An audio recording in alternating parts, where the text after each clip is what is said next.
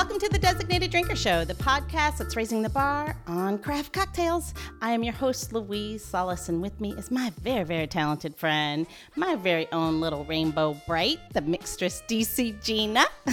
Whoa, that is a mouthful right now, isn't it? Yeah, don't you be my little rainbow bright? I mean, I'll take it. I'm gonna take it. I like that. That's cute, actually. Good. About my childhood. All right. So speaking of color, Gina, we both would probably agree that color is a very, very powerful source. It can affect you emotionally. It actually can affect you physically as well.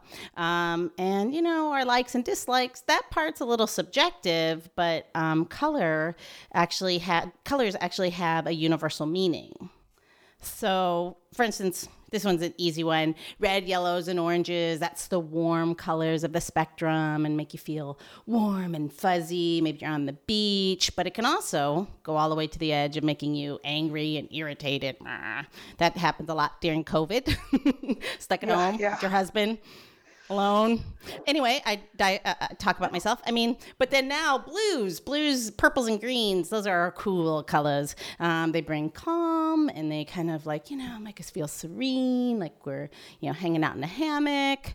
But it can also make you feel kind of slow and melancholy and sadness. So there's a big spectrum on those. So do you agree? Do you think you buying what I'm selling? Buying my Kool-Aid, my purple Kool-Aid? Yeah, I feel like I'm going to put on a mood right now and guess my aura. I don't know. Where are you going? I want to know how you're going to wrap this one up. I want to know what your favorite color is. My favorite color is blue.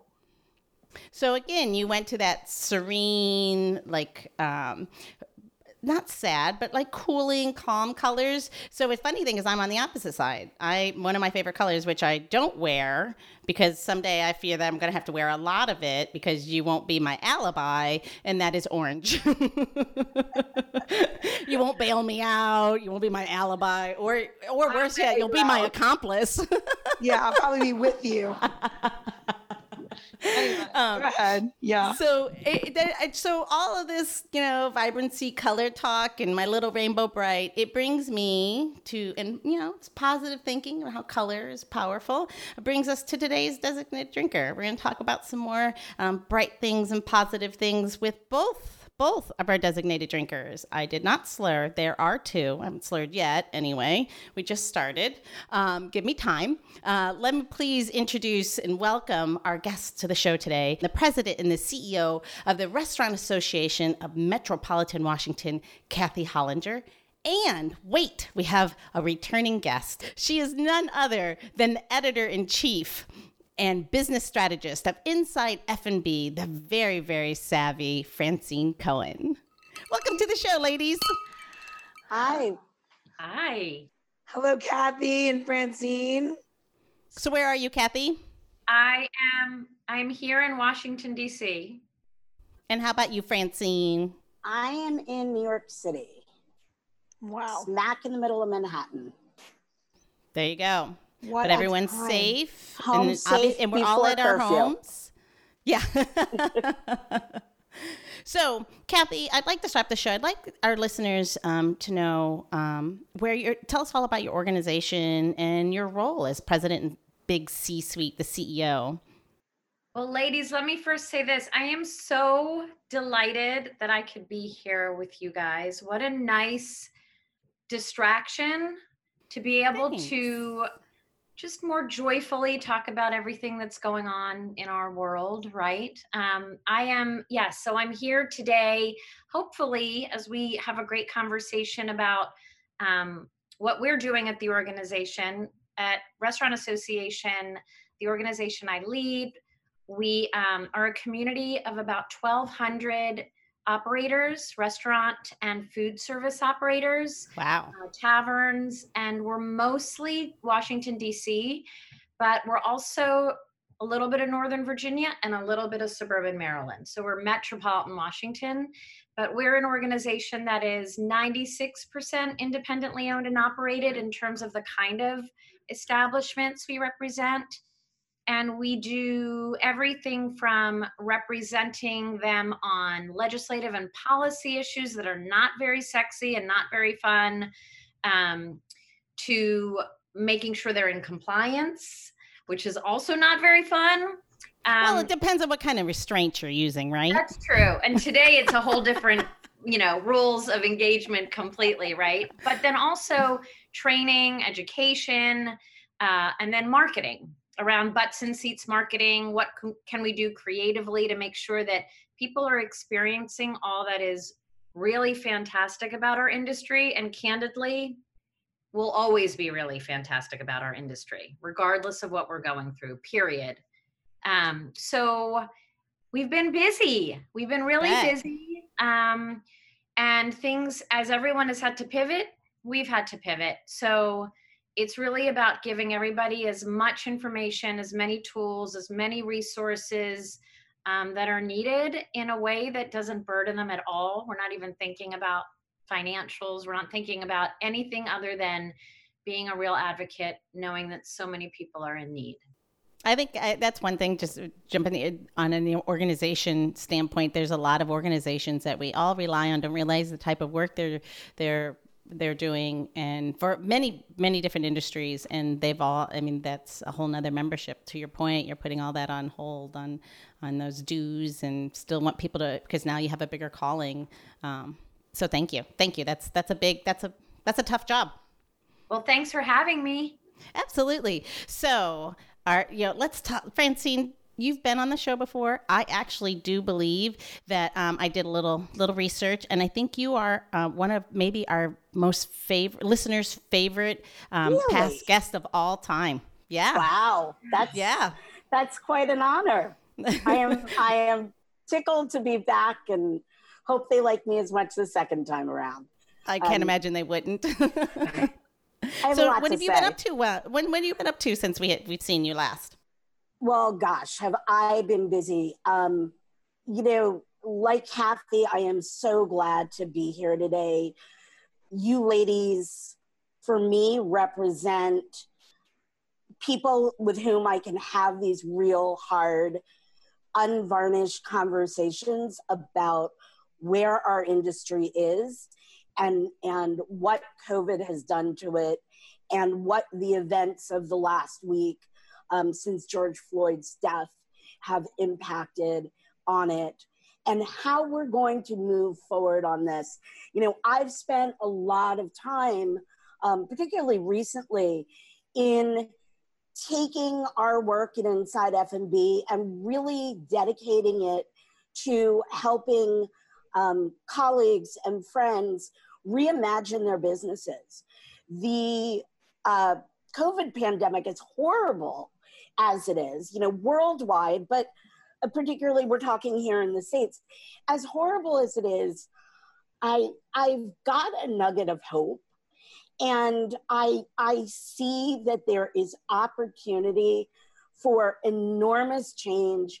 There's a chance for people to reimagine their business models, to reimagine how they're engaging with customers and guests and suppliers and up and down their supply chains.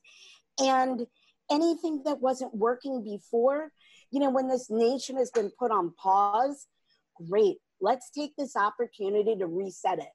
So, I look at the 700,000 bartenders in this country who almost immediately found themselves without work through no fault of their own. Yeah. And many of them are hurting and find themselves in circumstances where they are in need of food assistance or housing assistance, certainly economic assistance. The bar owners are in similar situations, and the boutique brands are too. I've done a lot of work with small liquor brands who are looking at these numbers being reported that say liquor sales are up by 44% or 700% or 218%. But the secondary story that isn't being told and still is being addressed on a day-to-day basis is that a lot of these numbers that look great at the retail space are happening for the big known brands, because people, consumers, go out and they buy what they know and what they're comfortable spending on weight, are all respective of the fact that our economics are not what they were 6-8 weeks ago. And maybe for some people, it's not an opportunity to try something new. But I've got the hope and belief, and I've been working with brands in pivoting towards this theory that unexpected times call for unexpected spirits and unexpected activities. Absolutely. So that's really what I've been doing. That and some crying, quite honestly. I've been drinking a lot. I'm just going to be honest. I want to say this. I wanted this episode to happen for this reason, for Kathy and Francine to be on this episode, for our listeners to really get a sense of two sides of the coin. One that's advocating for literally the lifeblood of a restaurant and what everybody understands what a restaurant is for the United States, which Kathy is doing with the United States government, legislation, and she's putting it out there every day. And I don't think everybody understands maybe what that means. That means changing the laws. That means providing new laws. That means telling that you cannot get insurance. You can't do anything with your insurance for COVID. There is no such thing. And I found out a brand new thing today. Guess what? If your store is looted, oh no, it is not covered. Not covered.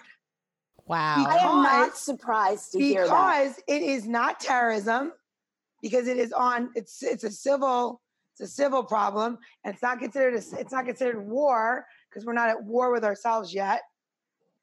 And on top of that, to cherry that, if you are looted during this time, it's not considered robbery because it is during a riot situation. So it falls in this gray zone of no insurance. So I, first of all, am having a very hard time with the fact that this even exists. How could we have a pandemic? How could anything happen to George Floyd? How could racism, just this disgusting thing, just constantly coming up at all times in our lives? And it is, if this is it, if this means this is the bubble point where you have to say, you need to say something, then you say something. Then you say, I'm not going to tolerate it anymore in whatever realm it is, because I'm going to say, as a business owner and as a human, I can't handle much more. I can't navigate a business, a restaurant, and pretend everything is okay and be like, oh my God, I'm so excited to give you this cocktail because everything is okay. It is beyond not okay. It fell off of Mount Everest, not okay, 2 months ago. And now it is taking a deep plunge into the deepest lagoons of dark earth, where those things with the little light fish live. And it's still going further deep, and it's not okay. And I want the listeners to really understand the navigation of what it takes, a restaurant association, how many people. And then Francine Cohen navigating all of the thoughts of the people inside the business that are suffering in the restaurant business. Unemployed, not sure they're going back to work. The benefits are starting to run out. PPP will go away, everybody. This isn't some magic gift that everybody received, because they didn't. And I think a lot of people don't want to hear that truth. And I think that this episode of the show is that truth.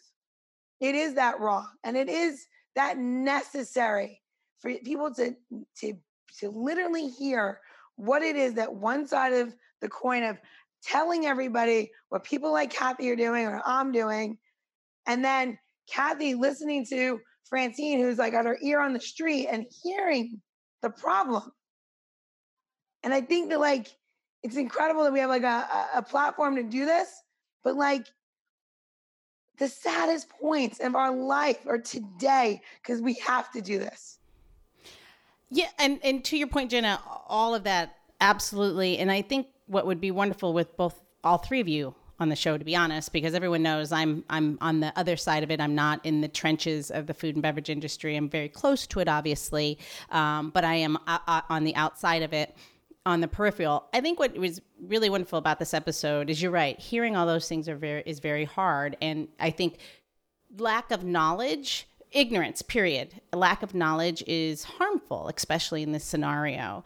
But I think that what we can do now is also offer those nuggets of hope. And then also, how is it that, because no one wants to be left helpless, like, I can't do anything to fix this, but each one of us can do something. And is it with your voice? Is it with your vote? Is it with learning a new behavior? Is it because, as our food and beverage industry, which we've discussed at length, as it reopens, what are those new rules? What are those new expectations of a patron, and an understanding and a patience that it's going to take on my behalf? No one's giving me that rule book either. As simple as, that when you go in, you might have to wait 3 minutes for a table or 10 minutes for a table, and you get a cocktail at the bar. That's how we behaved before. What does that look like now? What can we expect as a patron? And then also, what can we do even before then? Are there things that we can do? Obviously, there's different places you can donate. But I think that if we can give listeners some of that, I think we can help change the scenario, even if it's just on a small level, on an individual level. Yeah, I'd love to. I have so much I want to share, and why don't I start here? And please, I'd love to hear what you have in terms of your perspective and what you would share. I will say this, 2 months ago, when COVID-19 happened, right? Which seems like decades ago at this point. It does. But 2 months ago, really, what was happening immediately in our world? I mean, just to give some perspective. So we have close to 1,200 operators, and we have this tiny, badass, I will say, all-female team of 7 of us. 7 of us. I mean, we're small but mighty. We're small but mighty because people are committed, as everyone in this industry is, right? People are passionate. They're committed. They're not doing it because they think they're going to make a lot of money. They're doing it because they love it, period. And that's important as we get to other parts of this. But this is what I will say. The first few weeks, couple days, was all of what people needed to know just to be able to pivot, that quick pivot of, wait a minute, what am I allowed to do? What can I do? What should I do? Then it was followed by, Gina, and I'm sure you have heard this often you've done this and your friends have done this with you. Literally, you guys, grown individuals bawling either at my doorstep or on the phone or however, it was constant, and hearts are breaking because when you are in a position to be helpful and be a resource, I don't know how to navigate COVID-19. Who the heck knows how to navigate COVID-19, let alone what we're dealing with this last week. But my focus was, what are the whole patching relief efforts I can put in place with the leaders who are willing? Everyone was willing. I will say everybody was willing. Nobody knew what they were doing, but everybody was willing. And the not knowing what they're doing, that causes additional complexity that comes down the line when you have to fix the legislation that you brilliantly created. And I'm assuming some of that as well. I had some ideas that they seemed amazing, but the implementation of it is difficult. So I will say it was the whole patching, because there was this dream and thought that federal government was going to come up with this great program to help our industry across the country. Well, they created PPP, and it doesn't work for our industry. People got the loans, and they maybe were going to be forgiven, but it didn't apply to our folks who have already terminated 90% of their workforce. What is the benefit to retain your workforce when you had to day 2 tell your people they are no longer with the job? So that maddening, anyone who was politicizing this in crisis, that was a whole other layer of emotion that was heart-wrenching. But what I will say is this: the local leaders in Northern Virginia and DC and suburban Maryland, so we got these grants put together. They're great, but by the time you get a grant, you get $4,000. What is $4,000 going to do after you already have $50,000 of expenses that have accrued? I mean, it seems, so the efforts were intended to be big, and their desire to help is big. But when everything was meant to wait for what was going to be more helpful, it isn't helpful still. It's still not helpful. So yes, you can sell beer, wine, and liquor. I think that's great and game changing and could be permanent across the region, and it should be. And that's what we're pushing for now is, Francine, to your point, people are doing things differently. And the silver lining here is, what can we do to reset all of what we didn't have time to address and deal with for a decade plus? How can we use the one time that we have way too much time to actually reset and think about how we're going to do things differently? So I will just close by saying this, close my portion right here. The heartbreak that I've listened to, that I've seen, the resilience and the commitment from people to be purposeful. They don't care about making money. I mean, they're like, I'm not going to make any money, but I have a purpose and I'm going to help. There is no other industry that leads with their heart the way that we do, at our own expense. At our own expense, always, period. And I will say, as daunting as things seem right now today, and as I have a son who is only rooted in joy and now is thinking about things that I didn't necessarily prepare him as well as I could have for today and for this moment, these things are daunting and they break my heart and our souls. It's soul crushing, but there is an opportunity for us to rise in a way that we're already used to doing. Like, we are an industry that rises. The question is, how can we do it in a way where we can continue to love what we're doing and still be able to provide for people we love, like our families? And that's going to be the taking of a village to do that.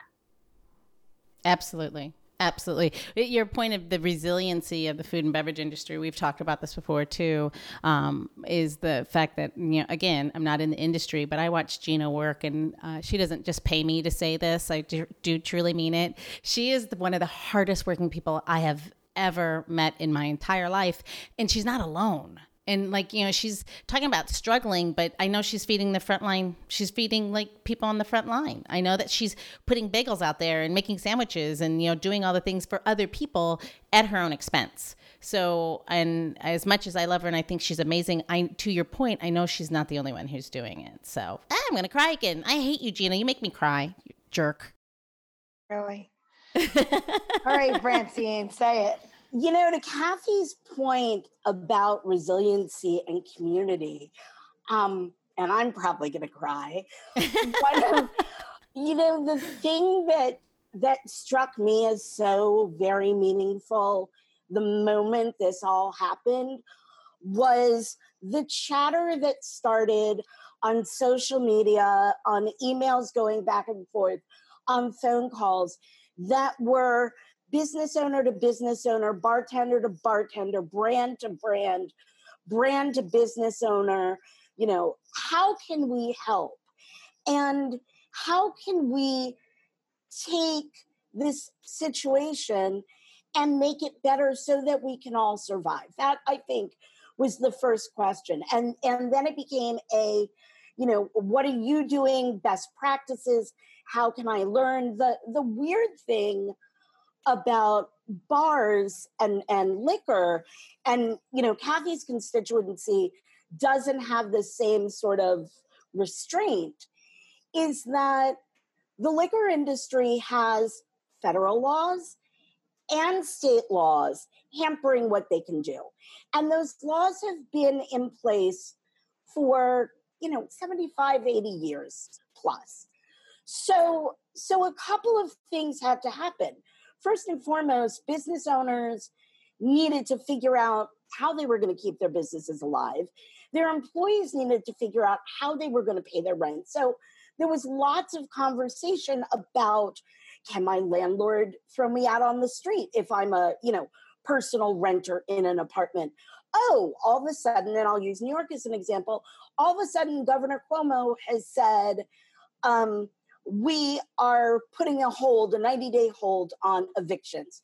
So all the bartenders could at least breathe a small sigh of relief, knowing that they wouldn't be thrown out of their homes, but they still were going to have to come up with their rent somehow. But at least one burden was taken off them, and that was losing the roof over their head.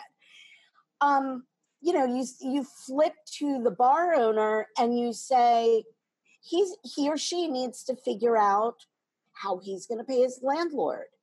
Landlords needed to understand what this meant. The PPP absolutely, positively did not address the functionality of the restaurant and bar industry. I am not going to point fingers at any legislator because I understand that things are thought through as solutions, and potentially every avenue for the downfall of that solution may not be realized until you've experienced it.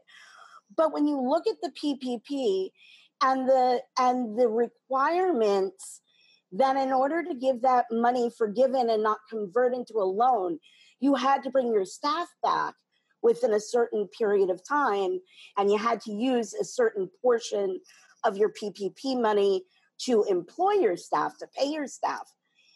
If I'm in shutdown and I'm not allowed to open my bar or my restaurant, what the heck am I going to do bringing these people back? We're going to sit around 6 feet from one another, twiddling our thumbs? I mean, that's not realistic. I do know of one or two bars that decided they were going to renovate during this time. So again, silver lining, great opportunity. What do I do when there's nothing else to do? I'm going to renovate. But could you imagine asking your bartenders come in and be slave labor to do that? No way in hell. So again, some of these programs failed us. Some of them helped. I think we need to keep talking to our legislators and making them understand where this industry is coming from and what the specific needs are of the industry. I'm actually working with a group called thirstgroup.org, and it is a citizen lobbying group of bar and restaurant owners who are connecting with their legislators to share the challenges of this specific industry and talk to them about how those insurance laws can change. I mean, the fact that so many people have business interruption insurance that they thought would take care of them at a time like this, and it doesn't. And it doesn't in time of riot. And who would have even, a policyholder, somebody signing on the dotted line, would they have thought that anything like this could happen? And then B, it just feels outside the realm of possibility that if your business is interrupted, your business interruption insurance wouldn't cover it. So there are a couple of endemic problems that we're encountering during this pandemic. And it's all unfortunate, but I think if everybody exhibits some patience, if everybody stops to listen, and if everybody continues to cooperate the same way that we saw bar and restaurant owners cooperating with each other the way this first started, we'll be at a much better place. And, fortunately, there are resources, there are grants, which, as Kathy said, are not going to fix the problem. You take a look at something like the USBG, United States Bartenders Guild, National Charity Foundation, and they are giving out grants that are $150 to $500 a piece. They're modest, but they're meaningful. They're meaningful because that person who's been out of work for 8 weeks and their insurance hasn't come through and they haven't returned back to work, and unemployment is still sending them notes that says, we can't find you in the system. You know what? That $150 is going to keep their electricity on, or it's going to buy diapers for their kid, or it's going to mean they can afford their medication for the next month or two. But it's not enough. And I think we really all need to be working together, listening and cooperating to get us to a better place and a stronger model. And I will close by saying that the guests need to come along for the ride. The only way it's going to work is if they buy in too. I need a drink after that. Yeah, we're gonna have a drink in a second. I have a question though that really is important to me about this whole insurance thing. I don't understand why, if this is the case that we can't have the insurance and we're paying all this money and everything is being put out there, okay? What does restaurants, so we've pivoted so much now, right? Is there a way, and this is going to sound ridiculous, but I'm thinking, if the insurance doesn't take care of us, and workers' comp is a different insurance, let's just clarify that. Your policy has many layers to it. So workers' comp, this does not involve workers' comp, what I'm about to say. To cover the business and the things within the business, okay, such as furniture and fixtures and all of these things, not the gas and all this stuff, this is what business interruption is, right? It's taking care of the revenue, the loss, what would have been based on historical facts. If you were to delete that payment that I make for multiple units every month, every year for the last going on 8 years, I would have plenty of money to pay all of the people, all of the things, and everything. Part of me thinks, in some bizarre way, that there is, as the restaurants become new to people again, that there's almost, if we can't change the insurance game, that there's almost a dine at your own risk. And I don't mean that that's what we should do, but there should be some kind of like mutual agreement between the guest and the property and the business owner. It says, no, if you poison me, that's one thing, right? But like, there's got to be something like in between there that takes the risk off of the business and the insurance a bit and puts some liability onto the guest. Because I find it incredibly unfair, the amount of insurance, and I would 100% share my policy with everybody to show you how much insurance I have to carry for somebody to come in and act a fool in my restaurant, sit on the sink in the bathroom and break it. I don't know, just drink too much and hit their head. 1,000 things. Yeah.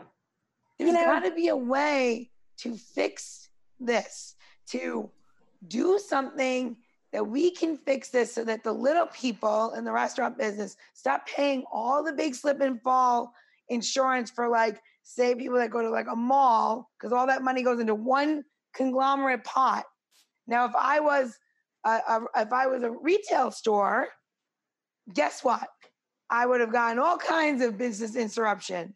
But because I'm not a retail store, I can't get it. And that's not fair. No, it's not fair, Gina. I think it's an interesting idea, but I see what you're saying as a bigger problem because it's societal. You've got to get your guests to take personal responsibility. And unfortunately, we live in a litigious society. So while I don't know that the answer is going to be to get the guests to take on that responsibility unless you've actively got them signing a release the same way, you know, if you walk into a movie shoot, you have to sign a release, or you walk into an event, you may either have to sign a release or acknowledge signage that indicates, you know, you will be filmed. So maybe it's messaging about, you know, eat at your own risk sort of thing. But I go back to the insurance companies and I say, I respect the fact that part of the reason they're not pushing harder to cover these clauses in the policy is because they feel it's going to decimate their industry and they're going to lose hundreds of billions of dollars. But looking at it from a different perspective, which is the restaurant industry, the hospitality industry, is, if I'm getting this correct, the second biggest employer in the US after the federal government. So we are no longer a manufacturing society. We are a service society. And there needs to be recognition by the insurance companies. And I think something akin to what happened after 9/11, where there was a fund set up that takes some of that burden off the insurance company, off the operators like yourselves, and doesn't expect that the guest is going to bear the responsibility, would be a viable solution.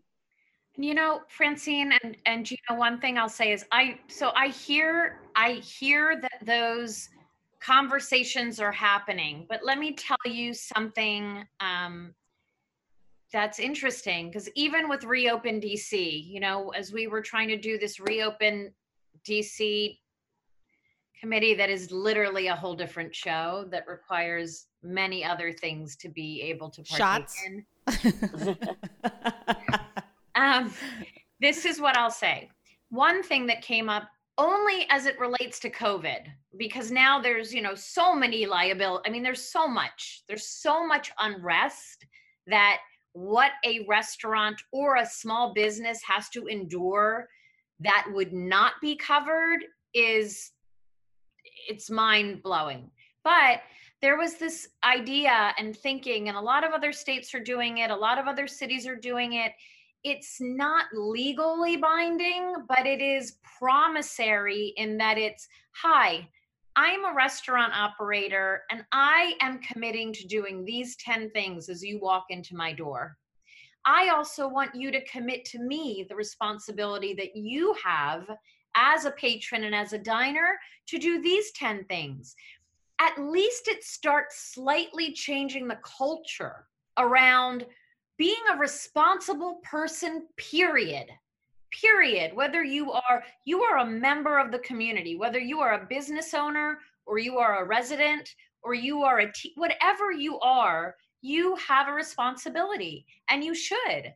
And I think that it's going to take a little bit of momentum. I do think it's happening. And I think that we have DC and New York City are probably the two cities, as far as being a community of people, it could work from a slow culture change. But I'll tell you, the biggest issues right now in terms of what we are, yes, we got to keep talking to our legislators. We got to keep talking to our leaders and our elected officials. But the two big things right now, we protected businesses in terms of you can't be evicted. You don't have to worry about utilities for a minute. You're going to get a little bit of cash, not a lot. And you can do these kind of things as you are modestly operating. So it's kind of a suite of, you can be still for a moment, right? But it's the long term of, we got to deal with rent relief. We got to deal with how landlords are coming to the table and being solutions driven and not like, this isn't our problem. It's everyone's problem. Everyone has to come to the table, and the insurance companies are going to have to come to the table, and federal government's going to have to come to the table, because it's not, we want to screw you over and gouge you to help us. It's, how are we all coming to the table with a little bit of risk and a lot of solution so that we're rebuilding as a society going forward? I mean, So yeah, I half get frustrated and I half get, I'm hopeful, but I think what's great is when I hear that everybody is saying the same thing. And as we are louder and bolder and more consistent in saying it, someone's got to pay attention, right? You gotta hope. You gotta Somebody's hope. gotta. Or you know what? If it's not the legislators taking note, and if it's not our elected officials and the insurance companies listening, then maybe it'll be the guests. You know, there's the you know, when the cocktail movement started a little over 10 years ago, and it started with these small speakeasy type bars, they all had rules up on their walls. And it was hearkening back to a time, you know, generations ago, but guests responded well to it, and they adhered, and they liked it, and they took advantage of it. And maybe if we partner that effort with something like the model that works in Tel Aviv cocktail bars, which is everything happens on reservation, you maximize your time, you keep track of your inventory, you are able to better schedule because you know what your flow is going to look like. You commit the guest by getting them to pay in advance for their reservation. And everybody on both sides of it, both sides of the business operation, are buying in. Yeah. I hope we can get there really soon. Yeah. We'll see. We'll see. I mean, who knows? You know, a lot of work ahead, right? A lot of work. A lot of work ahead. And there's no predicting it. But I go back to being a broken record. Cooperation and listening. Yeah, completely. All right, Gina, is it time for a cocktail? I think it is. And today, actually, we're going to talk about the spirit that is provided from us. So, Francine, you want to tell us about your spirit a little bit? I'd be happy to. Caravedo Pisco is the biggest imported Pisco into the U.S. And if you have no idea what Pisco is, aside from it being Peru's national beverage, it is an all-grape-based spirit. It's the soul and essence of wine because it's distilled from wine. And the beauty and purity of it comes from the fact that no matter which of the 8 grapes you use to make Pisco, it's distilled to proof and there is nothing added. It is all grapes all the time. It's all grapes all the time is going to be the name of this cocktail. It is. It makes me want to do a little jig. It is all grapes all the time. You know, it's distilled to proof, so it's got no water, no sugar, no additives. And then when it's distilled, it rests in non-reactive vessels. So you don't even get that wood on it like you would with other spirits. And Caravedo is made in Ica, Peru, which is one of the 5 regions where the denomination of origin allows Pisco to be produced. And it is made at Hacienda La Caravedo, which has been the oldest operating distillery in the Americas because it's been in use since 1684. So, but you have not been working for them since then, though. I have not been working for them since then. I love it. No, I am not that old. And this brand is it's just absolutely delicious. What you're drinking today is called Mosto Verde style, and it simply means that during the fermentation process, it was shortened a little bit to retain more residual sugar than in some other styles of Pisco. And so it's got this intense florality and beautiful, almost honeysuckle style nose to it. And so let's start drinking. Well, let's taste it. Why don't we taste it for a second? Because I think everybody needs let's take a little sip. Everyone, yeah. What I think we all could use it. What does Johnny say? Johnny Schuler, my heart, The master distiller. Yeah, but what does Johnny say though? He says something when you do a little shot of it. He says something. Salute. No, he says something else. He said. It was on an episode. You go back and we'll listen to the episode. Yep. Okay. Cheers. Salud, ladies. Cheers. Salud.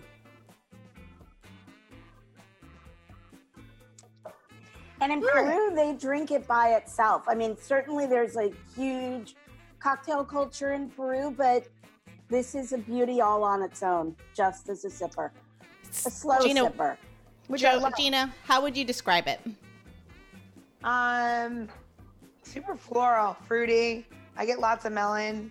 I'm going to use cantaloupe. So, you have lots of melons. Yes. So I'm sitting today in bartending, which is new for me. So I don't even know how to do this. I'm like, I'm going to sit because I've been at work since 6 o'clock this morning. But let's do the drink. So one thing I did ahead of time while we've been on the Zoom is kind of like been putting a little bit of sugar on my glass because I'm not going to put any sugar in the drink. Now you have an option for how you do it at home because this is the beauty, right? You're at home. So I'm not going to criticize you on Service Bar and tell you you're doing it wrong. So this cocktail required fruit of whatever was in your house, sugar, citrus, which I prefer the lemon, and then I had optional ingredients where you could have maraschino liqueur or Cointreau.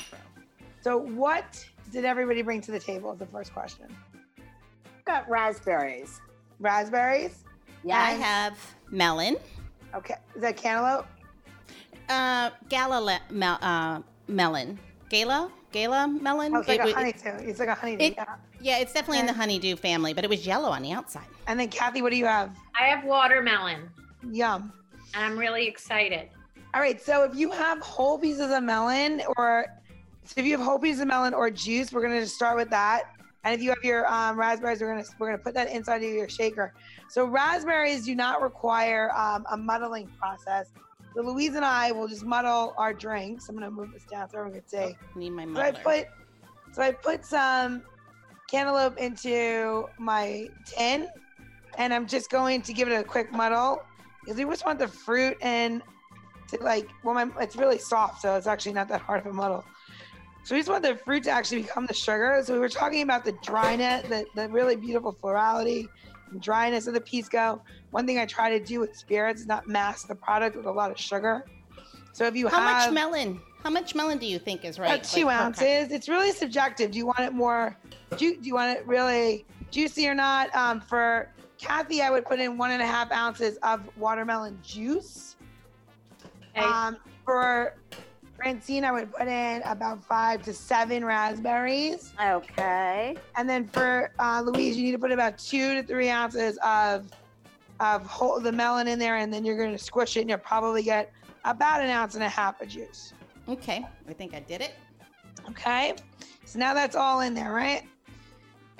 So for me, when I use melon in a drink, I always put the citrus in next. So I'm going to take my lemon and I'm going to squeeze a little bit of fresh lemon in there. If you have lemon juice and you want the actual ounce size of that, you're going to just put in about, this is again subjective, 1/2 ounce to 3/4 ounce of lemon juice. You don't really need too much. Oh, I just shot my computer. It's nice. I think it's such a mess, but it's very liberating. What? Yeah, make a mess. This is the one time when you make the mess, it's good to go. All right, does anybody have the secondary or third ingredients that I asked for? I have Cointreau. Hollinger has 0 secondary. Perfect.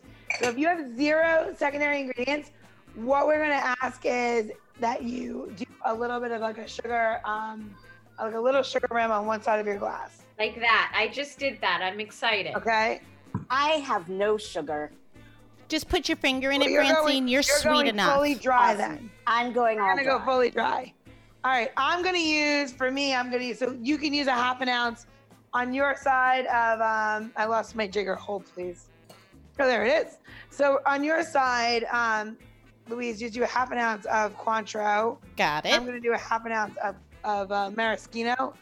Okay. By the Luxardo, which is just a little bit of a cherry liqueur and basically the sugar in the drink. And now I have sugar on the outside, so mine's gonna be a little bit sweeter. So I little bit sweeter than I generally do. So we have all of the ingredients in there. We forgot one of the remaining ingredients. We're gonna put in Pisco. 2 ounces of the Pisco. And we're putting that in there. And we're gonna, so for me, we're gonna do 3/4 full of ice to shake. And I am putting my small side in this side. And then we're gonna shake, okay? Everybody ready for that or not yet? Yeah, hold on. I've got a cobbler. Okay. Take your time. Good. Ready to go. Go.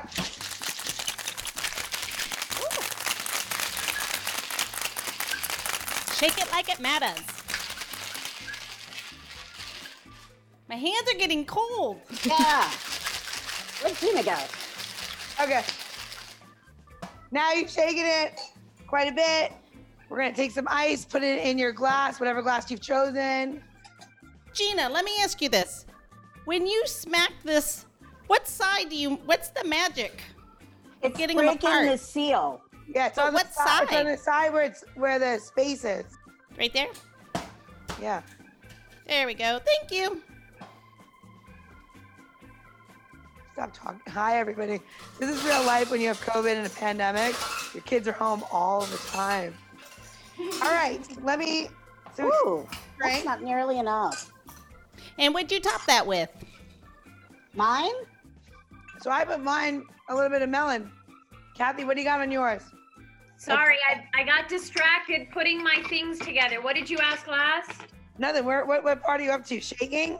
I finished shaking. I'm now pouring. I'm good. I'm up to date. All right. Is it in the ice in your glass? Let me see. It is. Very nice. It's lovely. So vibrant, talking about colors. Look, I added a little color. Beautiful. See, there was a whole reason why we had the colors in the beginning. Now it all makes sense in the end, right? I planned that, Gina. I planned it all out. Well, Here's mine. Beautiful. I went straight up with it. I'm having COVID house issues in that I live in a small apartment in New York City, and we're trying to shop just like every 2 weeks. So my freezer is full, and I've got no ice, or very little ice. So I'm conserving, and I'll be drinking it like this. so you are literally living a 1918 lifestyle. Oh my God! Oh wait, and we do not have gas. I do not have cooking gas in my apartment. You When guys did live in a that small happen? apartment. Oh my I God. don't know if you want gas, right? Ladies, cheers. Let's have a sip of your drink. Cheers. and let's Hold it Cheers. up. Cheers. Cheers. Well, this makes it feel a little bit better, right? Oh, that's delicious. That tastes amazing. So now you see the difference, right? You tasted your Pisco prior. You added watermelon, Kathy. You've added a version of a honeydew melon for Louise, and then did raspberries for Francine. So you have and I did cantaloupe here. You have very different, taste that it's gonna bring out. So I can imagine that we'll basically give the recipe for everybody if you want to just play around with this. But one thing I will say when you make this cocktail is that you do need to start with a very good Pisco because not adding a lot of stuff to it, you really taste the liquor. So the liquor needs to be delicious, right? Well, it's funny you say that. That's what I was going to say is what I really like about this cocktail, Gina, is the Pisco still comes through with the honeydew melon. It's not, I don't feel like I'm just, oh, by the way, there's something else in my melons. It really does. The Pisco. Sorry, I had to do that. There's so many ways to go with that, Louise. I don't know. I don't know. I spend a lot of time alone. Now it's adding. What I was trying to say was that the melon really complements the Pisco, but doesn't hide it. And it's such a beautiful spirit by itself that the melon just is, it's very beautiful. Thank you. The Mosta Verde tends to be sort of bold and beautiful, so it really does stand up to whatever you pair it with. Yeah, it's beautiful. Which I love. Yeah, when we had Johnny on the show, we did a whole tasting of the whole lineup. That one was a little boozy, and I may have fallen a little bit in love with him, just a little bit. Oh, I think it was mutual. Well, we'll bring Johnny back to DC once we can, and Kathy will get the chance to meet Mr. Schuler and enjoy Pisco in another room. Or we all just go to the vineyard, because apparently there's a beautiful place to stay. There are beautiful bungalows at the hacienda out back by the pool. And it terrible would be wonderful to get out there and wander through the vineyards and walk around the hacienda and see the horses. I mean, it's actually a working hacienda. So it's a very cool place. And yeah, we should just all take the show to Peru. Let's do it. Well, wait, we have to wait until after the country opens up because they're on serious lockdown until the end of June. Yeah. They're like, we have inside. A few phases to get through, right? Yeah. But you know what? This cocktail helps you get there just a little bit. Yep. At least just in your own little mind. So we'll travel in a glass. Yes, exactly. So, gonna do a little housekeeping. Gina, where are we gonna get this recipe? And sorry, you're going to get this and all the recipes at designateddrinker.show. Wait, what was that? Designateddrinker.show. Yes, all of Gina's how-tos, her tips, and a link to this amazing Pisco that we were so fortunate that Francine sent each one of us a bottle. It's going to be a good day. We'll make sure there's a link there so that our listeners can learn more about Johnny Schuler's amazing Pisco, the master distiller. But yes, all of Gina's tips will be there on this recipe and all of our other recipes from the past episodes. And of course, you'll also be able to find in our episode notes, as well as again at the URL, everything that Kathy's doing. If you're interested in the restaurant industry or in local industry, what's happening, definitely have a link out to where you can find her and maybe her personal phone number. Probably not, but. And of course, in my house. Yeah, really, like everybody else. Oh God. And then we'll all go to Manhattan and hang out in Francine's apartment after that. Sounds great. Jump in an Uber, just go up to New York for the day. My doorman will not let you in until we're in phase 3. There it is. So now it's all you, Gina. It's my time for my question. Well, we already know Francine's spirited ingredient. So Kathy, we have a question in this time of I identify with a ladybug because, you know, she takes care of the garden and like that's my spirited animal. I want to know what your spirited ingredient would be. And it could be any ingredient that you cook or make drinks with. So my spirited ingredient, I would say chili oil. Oh, yum. I love me some chili oil. And I could actually drink it alone. I could drink it as a cocktail. I love that. I don't think anybody said that. I'm going with that answer. Perfect. All right, ladies. That's amazing. Chili oil. All right, ladies, thank you for all your inspiring words and helping us understand where we are and bringing a bright point to what we know is a little bit of a dark point. But we all, we're all going to get there together, right? All right. Love you guys. I love you, ladies. Thank you so much. I mean it. I have so much heart and so much love for both of you. Bye, guys. Bye. Have a Cheers. Good night. Be safe. The Designated Drinker Show is produced by Missing Link, a podcast media company dedicated to connecting people to intelligent, engaging, and informative content. Missing Link is a proud partner of Hearing Charities of America, a nonprofit organization that supports those who are deaf or hard of hearing. To learn more about HCOA or to find out about Missing Link's other podcasts, head over to missinglink.company. That's missinglink.company.